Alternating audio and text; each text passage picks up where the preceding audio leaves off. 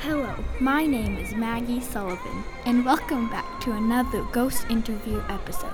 Today's episode is called It Wasn't Just the Iceberg. Today, we are going to talk about the Titanic sinking. We all know the date, April 15, 1912, when the Titanic sank from an iceberg. I'm here with three people who were on the Titanic. The first one is Thomas Andrews, the designer of the Titanic.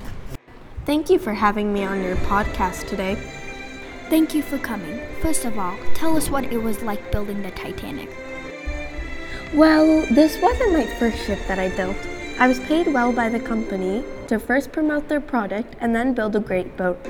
I told everyone that it was ready and safe to go to voyage, but I didn't make mistakes and bad calls before, after, and while building the boat. Well, the main mistake I've heard you make was your underestimation of how many lifeboats you needed.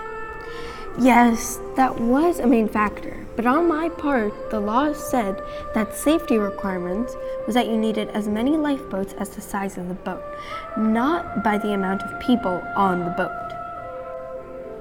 The shipbuilding process also involved the flooding in the watertight compartments. If it sank from an iceberg hitting, then the boat must have flooded and sank to the ocean floor.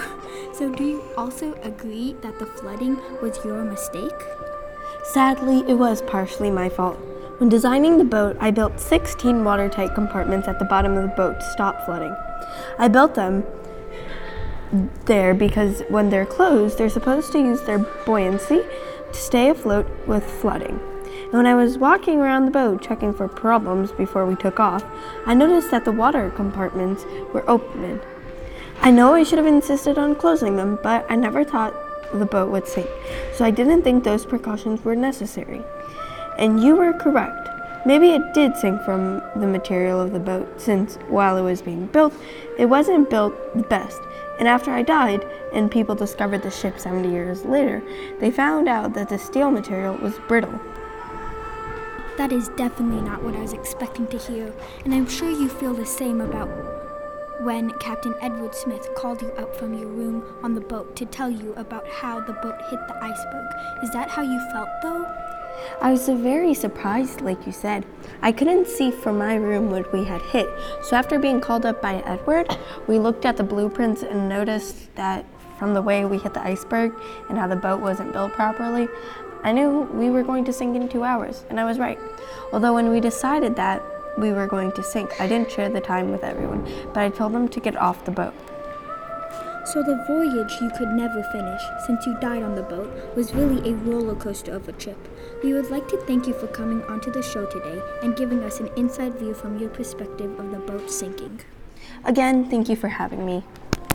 Well, some say Thomas wasn't recognized enough for designing the boat, but I disagree. I think he was recognized too much, because he is one of the main reasons the boat sank and over 1,500 people had died.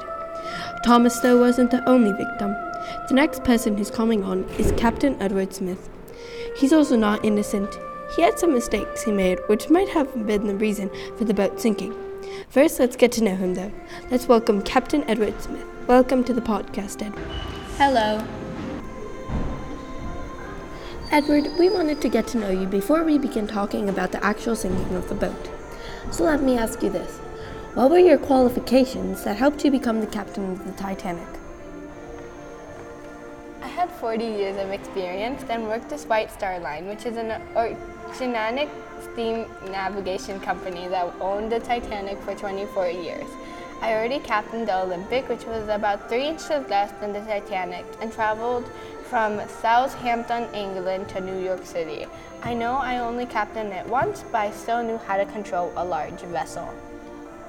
So, there is a rumor that there were mistakes that you made. What were they? Well, there were warnings I ignored. In the morning of April 14th, the Titanic received a warning about ice on its path. Then on the ship's bridge around maybe 7 p.m., I attended a private party held by Mr. and Mrs. Greg Donton, winner in the ship's La Cartel restaurant. Around the time, I got another ice warning from the nearby Californian, and the warning was sent to another ship. What was your first instinct when you heard that there were more warnings of ice on the way? And not just for you. Was it anything that made you nervous? Well, I was nervous and I should have slowed the ship down, but I didn't. And when the crew members spotted an iceberg, it was too late. I of course tried to save the people and tried to manage it as best as I could, and was trying to manage the distressed calls. So, Smith, how come you didn't want to stop when a man in the crow's nest yelled, "Berg ahead," from a quarter mile away? I just wanted to stay on schedule so we can get there faster, but as you can see, that was a mistake. Well, when did you realize it was a mistake? When we hit the iceberg, but as you can see, it was too late. Well, that must have been a very scary and upsetting mistake. We would like to thank you for coming on to the podcast. Bye.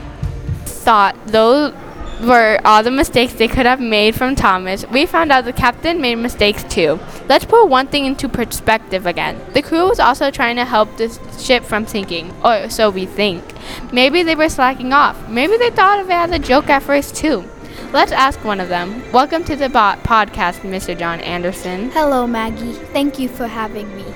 We already interviewed Captain Edward and Thomas and found out a lot about their mistakes and the perspectives of the Titanic sinking. We know you survived the Titanic. Well, tell us, what were some mistakes you made before the ship sank?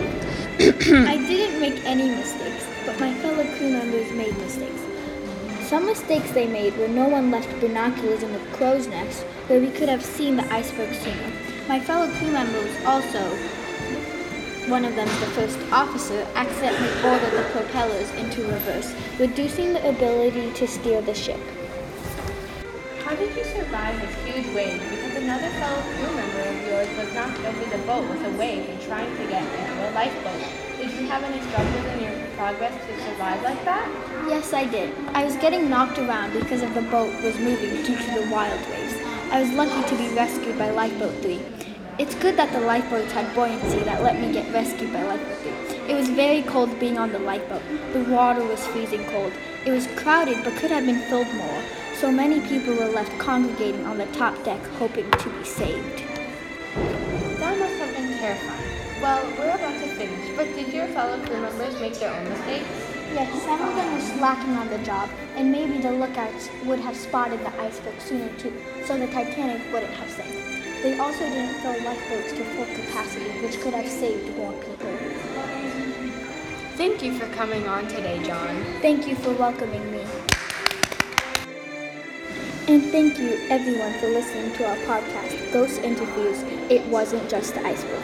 Hopefully you, just like me, know that the Titanic didn't just sink because of the iceberg. What did you think about the Titanic sinking and whose fault it really was?